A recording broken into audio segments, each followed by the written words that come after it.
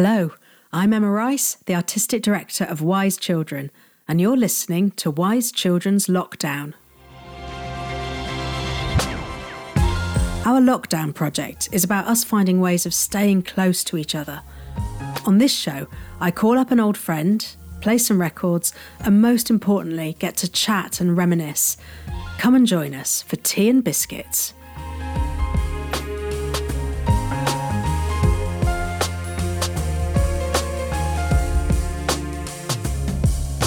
Hello and welcome to Wise Children's Lockdown Tea and Biscuits. And today I am talking to my dear friend and colleague, Katie Owen. Hello. Hello, Emma Rice. Hello.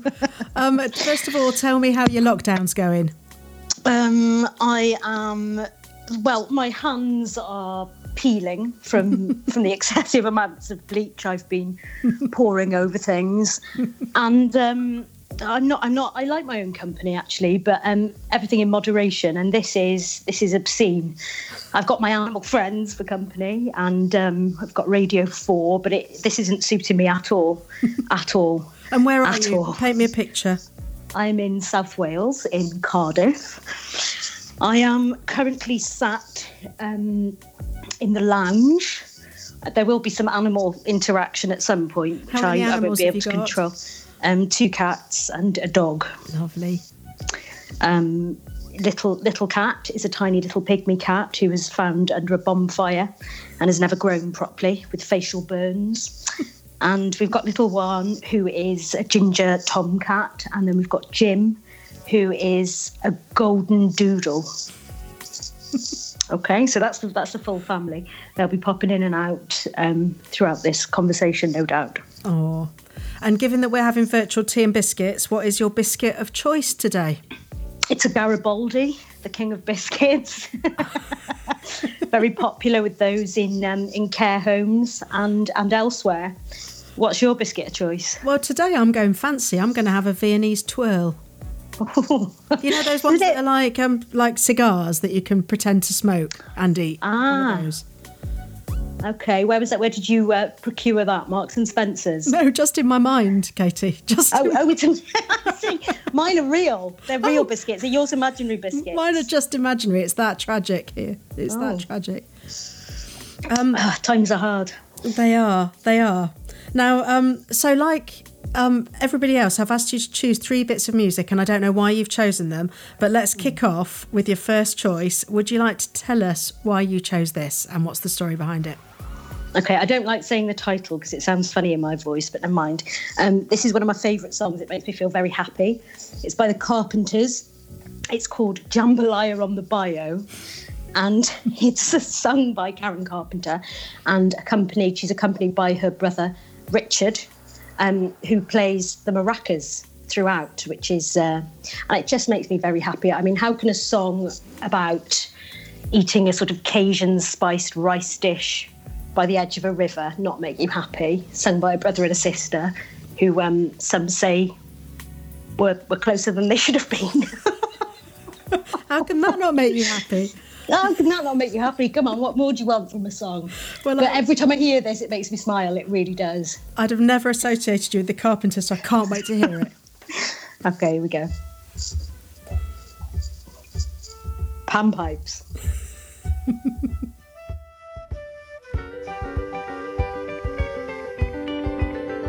A good bad Joe, he gotta go, me oh my oh. He gotta go, pull the pirogue down the bayou. Here's Yvonne, the sweetest one, me oh my oh. Son of a gun, we'll have big fun on the bayou. Thiebaud Duck, Fountain Road, the place is buzzing. A kinfolk come to see Yvonne by the dozen. Dressed in style, they go hog wild, me oh my oh. Son of a gun, we'll have big fun on the bayou. Jambalaya, crawfish pie, and Philly gumbo. For tonight, I'm gonna see Mama share a meal. Pick guitar, fill fruit jar, and big ale. Son of a gun, we'll have big fun on the bayou.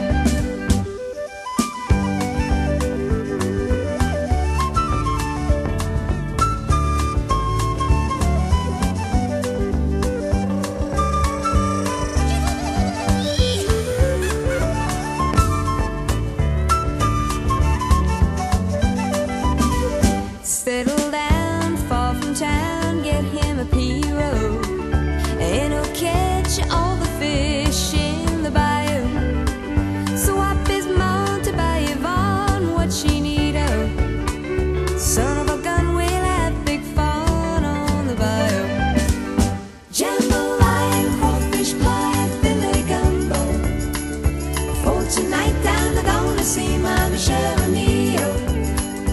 Big guitar, fill for jar and big eel. Son of a gun, we'll have big fun on the bayou.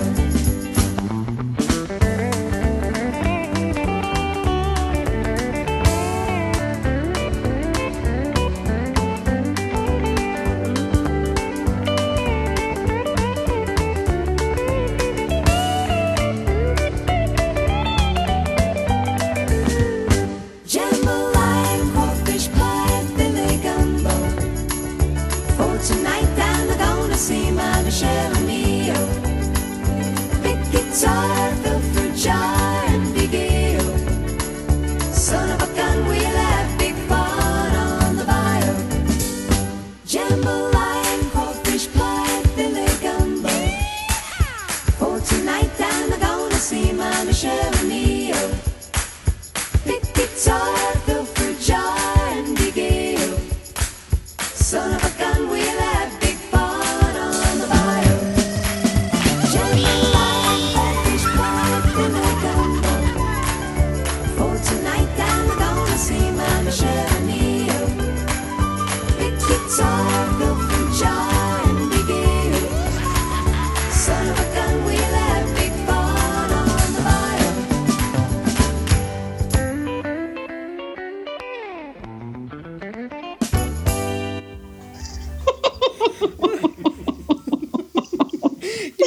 Oh, I feel giddy. I feel like I'm at a family wedding.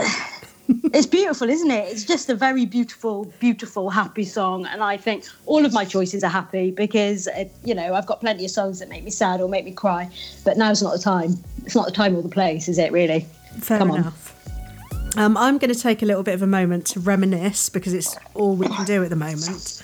Yeah. So I thought I wanted to talk about the first time I met you because given that lots of you will know that I've worked with Katie, from the moment I met her, I've worked with her every time that it's been humanly possible. And it's usually a term that men use about women through history. But I think Katie Owen is my muse. And I love working with her and I can't really bear not working with her. But it's a lesser known fact that when I first auditioned you, I didn't give you the job, did I? No, you didn't. You turned me down. I did. I'm not surprised given what I presented at that audition. I can't say it was my finest hour, but well, actually, some of it was. I mean, it was a heady mix of glory and utter chronic failure on the ukulele by me. I don't remember the ukulele. It was for the show Wise. No, God, I've my brain scrambled. Wild Bride, and I was auditioning for the part of the youngest woman, which I gave to the brilliant Audrey Brisson. But I met you, and it was not. I mean, she is brilliant. She is brilliant. And it was the right casting for that show. But I could not get you out of my mind because you auditioned for me. You did a small version of King Lear with 3 finger puppet mice as the 3 sisters, and I seem to remember that either Goneril or Regan was a drug addict. It was the most weird thing I have ever seen, but it was a brilliant audition, and I kept thinking, I can't believe that I've met this incredible woman and I haven't given her the part. So I had you in the back of my head, and I kept thinking, I've got to find the moment to work with Katie. And the first time we worked together was on Rebecca. It was, yeah. Which was like a lifetime ago, doesn't it? Yeah. And I gave you 2 of the smallest roles in theatre history. You were playing Ben and Robert, so 2 boys. And Robert was the servant boy, who how many lines did you have in the original script? I had 3 and I was furious. Do you remember what they were? It was something like, yes, I do actually. It was, the phone rang and I ran down the stairs and I had to answer the phone and say, hello, this is Manderley, Robert Tompkins speaking. And that was 2 of the 3 in the whole play, which lasted about 9 hours. I was like, no, this isn't going to wash. I'm going to have to make this part bigger. What am I going to do? So I improvised, didn't I? I made up that it was my mother. It was a lady calling, and I would talk about my mother's menopause. You did, and it was amazing. So you did have another part, which was also not a massive part, but Robert in particular had 3 lines, of which Katie's already given you 2, and I can't say it any other way. You stole the show with this young servant boy.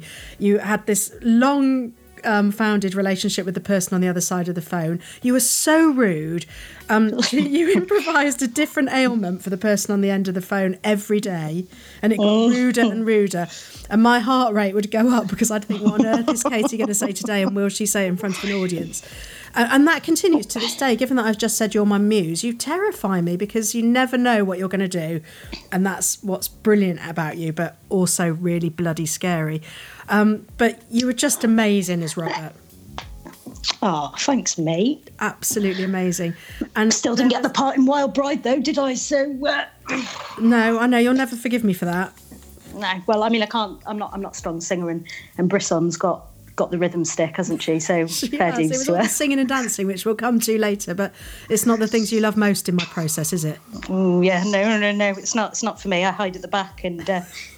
Until you often mock me. What did you call me last time when we were doing what were we doing this weird? It was 12th night, and we had to do this shipwreck sequence, and it involved us all dressed as sailors rolling across the floor. And you told me, you were like, "All right, Pina Bausch." It's like doing this sort of ridiculous flailing about like a beached whale on the floor while everyone else sort of looked elegant and they're movement people, so let them do it. Oh, you're magnificent. And Pina Bausch is no insult, so, have that. But I don't think you meant it. My memory of you playing Robert, though, is, do you remember, I can't even remember what song it was because we haven't got any archive of it, but we used lots of shanties throughout Rebecca, and the one that we sang in the interval, you improvised a dance which involved solely of you jumping up and down in the air as high as you possibly could. Yeah. And it was miraculous. And when you did it in rehearsals, our jaws were on the floor, and it stayed in, didn't it? It was just a jumping solo. I don't know why I can jump really high for a lady of with short legs and a small frame. I just can't. I can't jump. I mean, it's a useless skill. And now and again, there's a window for it, and that was the window, and I jumped right through it. So, the jumping servant. Nobody who saw Robert the Jumping Servant could ever forget him. Which, given that it was pretty much a unnamed part, it was just amazing. So, as a little memory of Rebecca, we found one of the shanties not sung by the company, but sung by some chaps of yore. Wages low, leave her, Johnny, leave her. I guess it's time for us to go, and it's time for us to leave her. Leave her, Johnny, leave her. Oh, leave her, Johnny, leave her. Oh, the voyage is done, and the winds don't blow, and it's... Don't expect me to join in, mate. You know my rules. Well, that's enough of that. It was good. It's good to remember that show, though. There was loads of amazing stuff in it, but it was a dark story, wasn't it? It was a very dark story. It was quite depressing. I know. In certain... Yeah, and it went on and on and on. It was a long tour. It was a year, wasn't it? On and off. It was. And we had to wear these big, sort of enormous, heavy sou'westers, didn't we? Ridiculous. Well, and we were all different shapes and sizes. I mean, it was so ridiculous that we were supposed to be these fishermen. And there was tiny little midget me in one corner, a massive Andy Williams looking like a proper seafaring bloke in the other. It holds a special place in my heart, genuinely, because it was when we met and the beginning of our journey started. I know, me too, mate. I mean, really, honestly, that show was a turning point for me. I thought, oh, God, finally someone who actually gets me and will let me do my nonsense and not just say it's nonsense. So it was very special to me as well. And we've been working together ever since, haven't we? We have. What's your next song, and tell us why? Okay. My next one is... Oh, dear. You're choosing all classy things, and but I'm lowbrow, babes. That's me. I'm lowbrow. This is Black Lace, and it's Superman. And it is a song that reminds me of my childhood very much. It's dear to me, this song, because in South Wales, whatever occasion it is, if it's a funeral, a wedding, a christening, a birthday, a Holy Communion, whatever it is, we always used to go to the working men's clubs. You'd hire the function room and you'd have a beige buffet and a DJ, even at a funeral.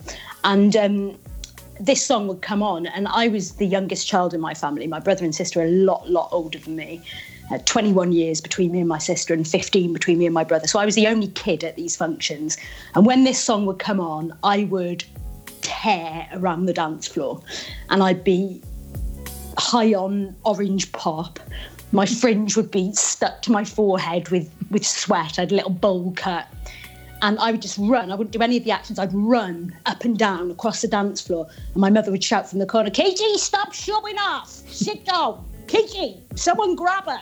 And I loved this song. I loved it. And it's so evocative. I wouldn't do any of the actions. If you're going to do it, love, do the actions, she'd say. But I'd just be running up and down. And I love it. This song fills my heart with joy. And also, if you want a little treat, go on Top of the Pops archive, look up the video for it of Black Lace doing it live in 1983. It's one of the funniest things. It's such a ridiculous song, and the actions that he asks you to do, ski, spray, hitch a ride, comb your hair, and you'll see them doing it live on Top of the Pops, and all these very serious dancers doing it with no irony whatsoever, these ridiculous moves, and it always cheers me, this song. So, yeah, Black Lace. 1, 2, 1, 2, 3, go! Immediately strong, isn't it? Clap your hands! Here we go. Clap your hands, we're involved. Sleep! Wave your hands! Hitch a ride! Hitch a ride! Sneeze! Go for a walk! Let's see you swim! Now ski! Spray! Macho Man! Macho Man! Sound your horn! Sound your horn! Ring the bell! Okay! Kiss! Comb your hair! Wave your hands!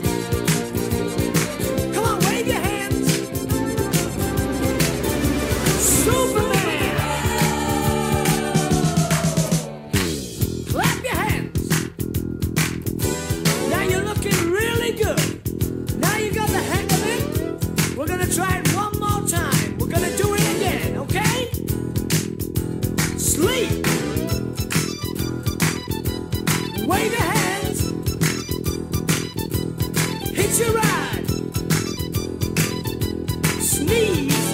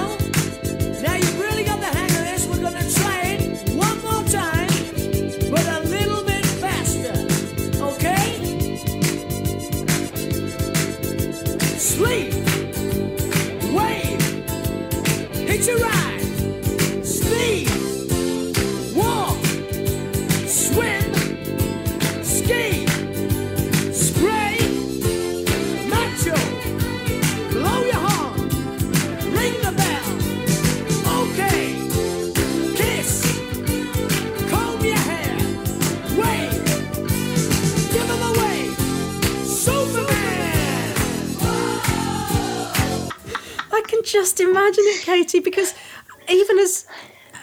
Well, when I first worked with you, you are unlike any other person I've ever met, let alone actor. And you do have more energy than anybody I've ever met in my life. And I can remember I used to sometimes say, go for a run, go out, burn it off. So I can really imagine that as a kid, you going absolutely nutty to that. Well, I mean, it's not any different now. If that comes on, it's just that the drink would probably be something alcoholic now, you know, a beer or something, a pale ale, a craft beer. That's all the rage nowadays, isn't it? But yeah, this song, I just think you're immediately in. He's immediately giving you the instructions, and it just gets better and better and better. And you get the hang of it, and then he says, okay, now we're going to go faster. And you're like, yeah, we're going to go faster. I don't know, it's simple, isn't it? There's nothing challenging. Everyone can do it. You know, you can do it sat down. So that's a good motto for you. Let's do it faster. You've got so much energy. You're such a engine of a human being. I'm going to talk about 946. Ooh.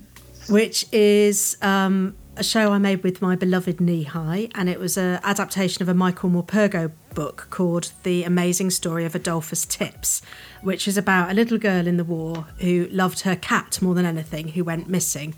And I cast you. How old were you when you were cast in this role?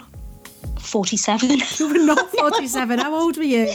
How many years ago was it? I think I was 27. Okay, let's go for that. I think you might have been older, but anyway. No, I wasn't, because I'm 37. It wasn't 10 years ago. No, it wasn't. I think you were in your 30s. I think I was 31. Anyway, I was 31. It was 6 years ago. A mature woman playing a 12-year-old girl, but you inhabited the role of Lily completely, didn't you? And she had, I'm going to make you talk about it, but she had slight attitude issues, Lily. She was a very mindful girl, not sentimental at all, which I feel had some references to you and your natural personality, but also the connection to her cat, which also chimes with your experience. Tell me about it. Don't get too sad, though. I won't get sad. I had a cat and her name was Boo, and she was Siamese, and I loved her. I really, really, really believe that in connections with animals, I'm a massive animal lover, and I think you can love them as much as you can love people. I think there's, and often it can be a deeper relationship because it's a wordless relationship, and I adored this cat. She was my best friend, and she's tattooed on my arm now, actually. But she was hit by a car and killed when we were doing A Midsummer Night's Dream at the Globe. I think you remember, because I think I rang you at sort of midnight in tears, screaming down the phone at you. And you were very, very... It's one of my... Well, this isn't too sad a thing to say. You were amazing to me that day. I think you drove all the way back from Bristol to London, and you sat with me. We had 2 shows to get through. We had a matinee and an evening show of A Midsummer Night's Dream, and you sat with me for the whole day and got me through it, and I've never forgotten that, and thank you very much. I'm rubbish at saying things like this, but you did, and I love you for it. Thank you very much. But yeah, I adored my cat very much, and when we were doing 946, Boo was still very much alive, and Lily, the little girl in 946, adored her cat Tips, and the whole story is about the cat going missing, and but mostly it's about these American GIs who came over and found a home in this little community in Devon, and their friendship, and this terrible, terrible incident that happened, where they all got blown up, an awful incident. And it's a beautifully told story written by Michael Morpurgo, which you adapted, and I played Lily, and it was just, I think it was a really special show for me, because it was all about my relationship with Boo. I was able to really channel that into it, and it was interesting to play a child without doing this sort of awful twee kiddie acting. Lily was tough and angry, and I thought that was a really nice way to look at a kid, rather than sort of tying her hair in bunches and skipping about and being all sweet and doughy-eyed. I mean, that's a bit really, cranky territory, isn't it? Crankies. makes you sort of go, oh, no offence to Jeanette Cranky, who is a very good friend of mine. She's not. I did meet her at an airport once, and she was wearing child's Dr. Martens, tiny little pink Dr. Martens boots.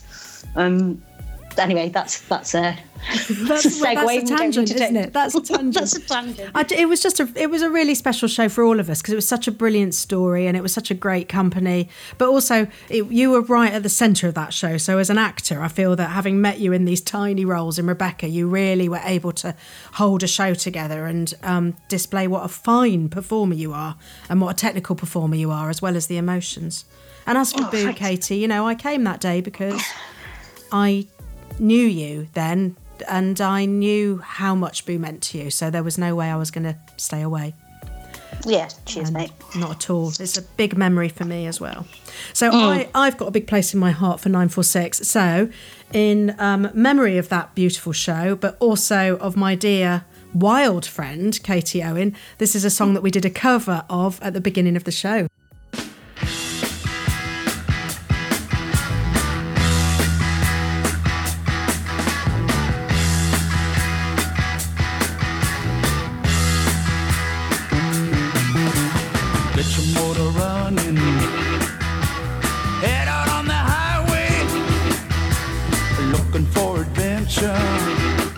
And whatever comes our way,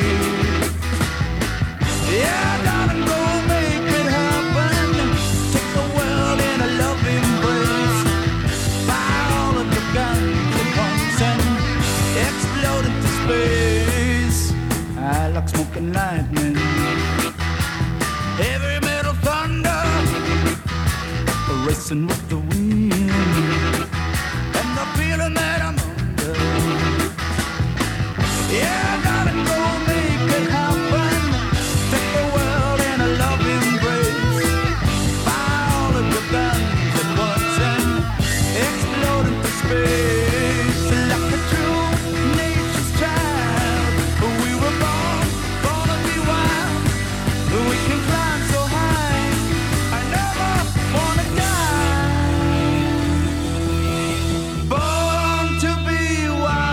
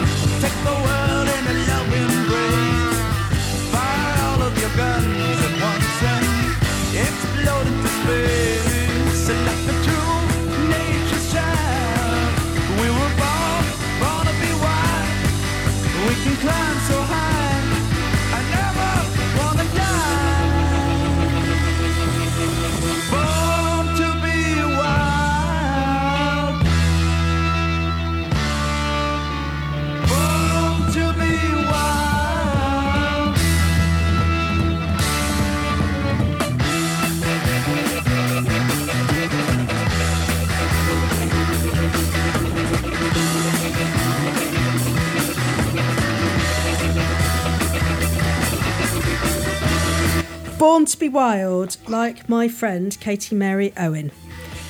You mentioned it earlier, but when I got the job at the Globe, you came with me and we made 2 shows there. We made Midsummer Night's Dream in the first year and Twelfth Night in the second. Puck in Midsummer Night's Dream, Malvolio in Twelfth Night. And you were amazing. It was as if you were born to play that stage. But for me, as a director, I feel that we discovered it together and you were by my side through the whole experience, professional, spiritual, technical, and, as it turned out, emotional. And I wanted to talk about that. And I thought, tell me first about what it was like performing on that stage. I think lots of actors say it, and it's totally true. It's unlike any other theatre because it feels like you're being thrown into a bull ring, really, and it's exhilarating.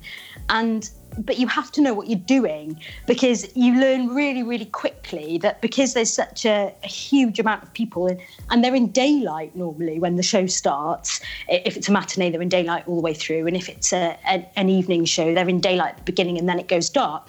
And you can see their faces, you can see their facial expressions. And you have to be quite disciplined because you can see someone's face looking at you and you can't take too much notice, if you know what I mean, because somebody could just be looking at you with a sort of stunned or disappointed or whatever look it is, and you read into it and then you go, oh God, you lose confidence. And they could have that face for any reason. That could be their concentrating face or, so you're really vulnerable because you can see everybody's faces and you can feel like you're a rock star when you're getting it right and you're playing it well. And you learn that it really works to deliver a thought to one person and finish the thought with one person. And lots of people will get it then. Whereas if you're constantly splitting your focus and trying to talk to everybody, it makes a really sort of diluted and confusing performance. So there's a skill to playing it, which is really exciting when you get on top of and you go, okay, I'm on top of my game now. I can really take this space, and it's absolutely thrilling and terrifying, and it requires you to be really athletic, physically, mentally, and vocally as well, because it's hard on your voice, and you become like this machine, and I miss it. I still miss it. I still miss the experience of being at the Globe when we're in other theatres. Nothing quite compares to it. It's a really unique experience. I miss it too. I feel that it's why I wanted to concentrate on Midsummer Night's Dream, because it was alchemic, wasn't it? What happened to us? Yeah. When we came out of the rehearsal room, which was special, but we didn't. There's something happens at the Globe with Shakespeare where it does all make sense when you've got that standing group of people. And I mean, it was an absolute adrenaline rush, wasn't it, when it happened? I mean, it felt like we changed the world for a while. It was amazing. Yeah. It was amazing, and I'll miss it always. Not in a sentimental way, but it was phenomenal. I think all of us that were involved in those 2 seasons, and I'm sure everybody else who plays the Globe, you'll never forget it. Never forget it. I love hearing you talking about acting, because you're an amazing improviser, an amazing comedian, and I would say you're a maverick because, as I say, you keep me on my toes. You always say that you get more notes than everybody else, don't you? Which is true. I do get more notes than everybody else. But it's because you're always pushing it and I'm always having to pull you back. And so you're this amazing sort of maverick presence. However, you're incredibly technical and incredibly rigorous. So I love hearing you talking about the physical requirements of a piece and the vocal requirements, because I think you're amazing the way that you work technically and then throw yourself loose every night. It's really special. Oh, cheers. I think that's very much something I've working with you, it has been that. I've felt myself getting, it's exciting. It's exciting to get sharp. It's exciting to go, okay, because it's all very well and good being someone that was just, when I first left drama school, I was just a little shouty. I was sparky and I had I was quick-witted, but I didn't know how to use things properly. I didn't know how to use my voice properly. I didn't know how to physically approach stuff. And I think you've the way you cast things, it means that I've been able to play a really wide range of characters, like the widest range of characters that I think it's almost possible to play if you look at the parts that you've given me. And so it has made me really think, well, how the hell am I going to do this? Like with Malvolio, with Puck, how the hell am I going to do this? With Lily, I'm a 30-year-old lady with my hair in pigtails, skipping around playing a 12-year-old girl. How do I make that plausible and real? And it does require a sharpening of all of those skills, and I've had the opportunity to do it. And there's still more and more. There's a long journey ahead with all of that. Hopefully, if we get out of this ridiculous. Gosh, don't say that. Yes, yeah. And also Grandma Chance. Remember, you played Lily at one end and Grandma Chance in Wise Children at the other. And you say that, I hadn't thought about it, but I love working with the same people over again if they're the right people. And it's so opposite to TV, where you're only ever cast as what you look like. You can sort of only be what you are. And when you do meet somebody like I've met you, and we enjoy each other so much, it's amazing the ground that you can cover as human beings. And when you describe the number of characters you've played, it's been such an adventure to explore all those elements of ourselves and the bit in the middle, which is the imagination, and feeding in our own truths. It's such a privilege, isn't it? It's amazing. It really is, yeah, absolutely. And I feel very lucky that I have met somebody who doesn't think in that sort of linear way. And it is quite rare, I think. I think even in theatre, you say, of course, in television, you're going to be cast according to what you look like. But I think in a lot of theatre, it's the same as well. You don't meet many directors who really go, oh, maybe you could do anything, actually. And of course, anyone can do anything. That's exactly what... We shouldn't put those shackles on ourselves. It's ridiculous. Theatre is make-believe. So why can't anyone play anything? As long as they've got some sort of a truth in their minds, a plausibility. That's what I always try to do. I always try and think, who is this person like that I know? Yeah. That's how I always approach something. And if I can find the person, it was like with Malvolio, it was like, how the hell am I going to play Malvolio? He's a little pompous bloke. And I thought, how am I going to do it? And then I remembered this primary school teacher with a really, really thick Valleys Welsh accent. And I just went, that's him. And of course it changed, but I had a base for him that was plausible and true to me. And I went, okay. And then you can do it, I think. You get a hook and then you can build on it. Exactly. And I think that's the power of theatre, is that, from the making of the work, we say we're all capable of anything. But actually from the watching of the work, on a good day, it tells the audience we're all capable of anything. And that means we can be bloody dreadful or the best we can be. It's a really wonderful thought, I think. And that's why I still, it's the love of my life, theatre. I still believe in it. We've been going through the archives, Katie, so I'm now going to throw you back, and here's a little bit of Puck, Katie, at the Globe. Oh, no. The king doth keep his revels here tonight. Take heed the queen comes not within his sight, for Oberon is passing fell and wrath, because that she as her attendant hath a lovely boy stolen from an Indian king. She never had so sweet a changeling, and jealous Oberon would have the child, knight of his train to trace the forest wild. But she perforce withholds the loved boy, crowns him with flowers and makes him all her joy. And now they never meet in grove or green, by fountain clear or spangled starlight sheen. But they do square that all their elves for fear creep into acorn cups and hide them there.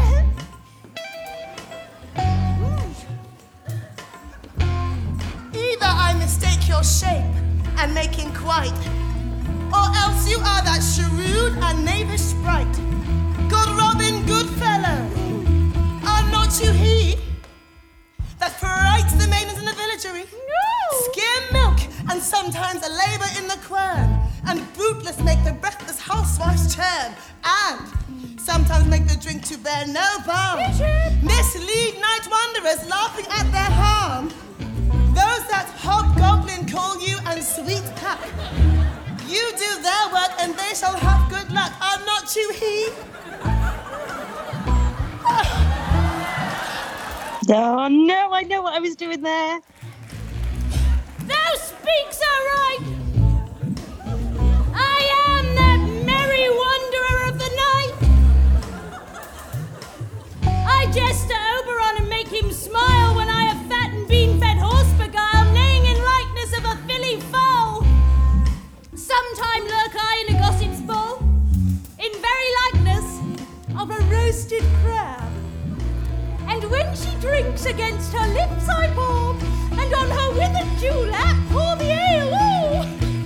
The wisest aunt telling the saddest tale, sometime for 3-foot stool mistaketh me.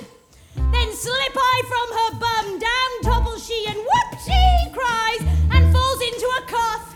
And then the whole choir hold their hips and laugh. Ha ha ha ha ha ha ha ha ha. Bang bang, and waxing in their mirth their knees, and swear a merrier hour was never wasted there. Ha ha ha ha ha ha ha ha ha.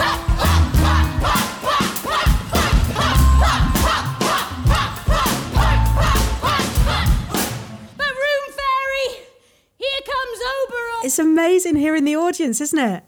Oh, What were you doing? What was that big laugh in the middle? I think I was ramming a banana into someone's mouth and sucking it. Or something like that. Oh, I've had such fun listening to the archive today. It's sort of given me that heady feeling again and remembering what it was like. And it does, I mean, that was Stu Barker's music, the underscore, Nandi Bebe playing First Fairy and Katie Owen playing Puck. But it was rock and roll, wasn't it? Yeah, it was. Exhilarating. Here's to that. 2016. Oh, bloody marvellous. Yeah, it was a magical time, and I don't think I've ever seen an audience respond quite as strongly as they did to... I mean, they did in Twelfth Night as well, but I think particularly Midsummer Night's Dream, it just was a pocket of... It felt like exactly what that building and space needed. It felt like everything married together, and it just went pop, you know. It was like... Oh, it was really wonderful. Oh. Tell us about your last choice, Katie. Okay, my final choice is soft rock. It's the Eagles. We've both got a bit soft rock on this, haven't we? This is Hotel California, and the reason why I've chosen it, I'm a massive Eagles fan, which may surprise you, but I love the Eagles. So many of their songs are wonderful, and so many of them are very sad. But this is actually, now, you know, I'm not a big fan of singing, and I certainly was not hit with the rhythm stick at all. But if I was at a karaoke, this is the song I would choose to sing, mostly because you can sort of get away with slightly just speaking it to the rhythm.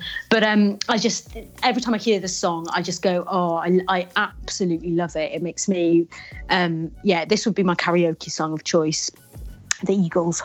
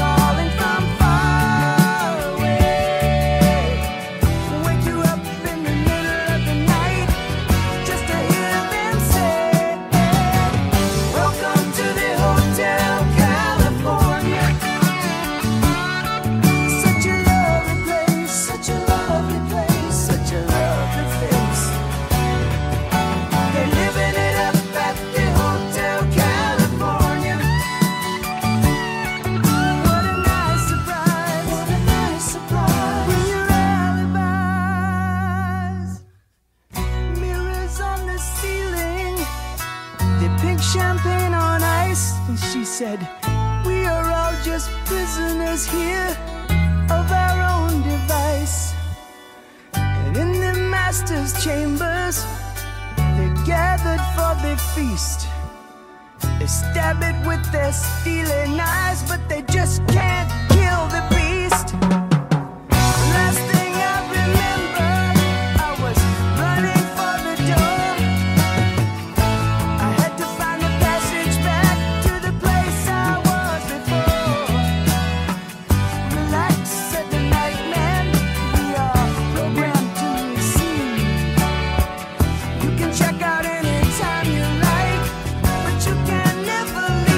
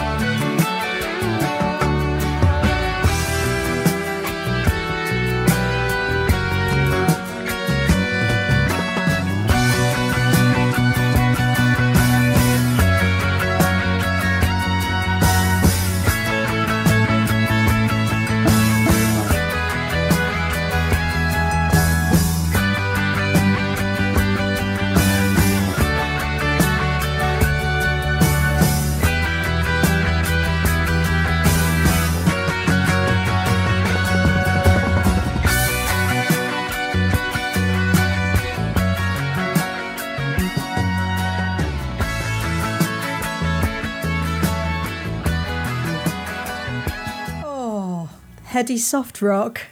It's good, isn't it? It's good, that really one. Good. It's really good. You and I like to share a cheese board when we can, don't we?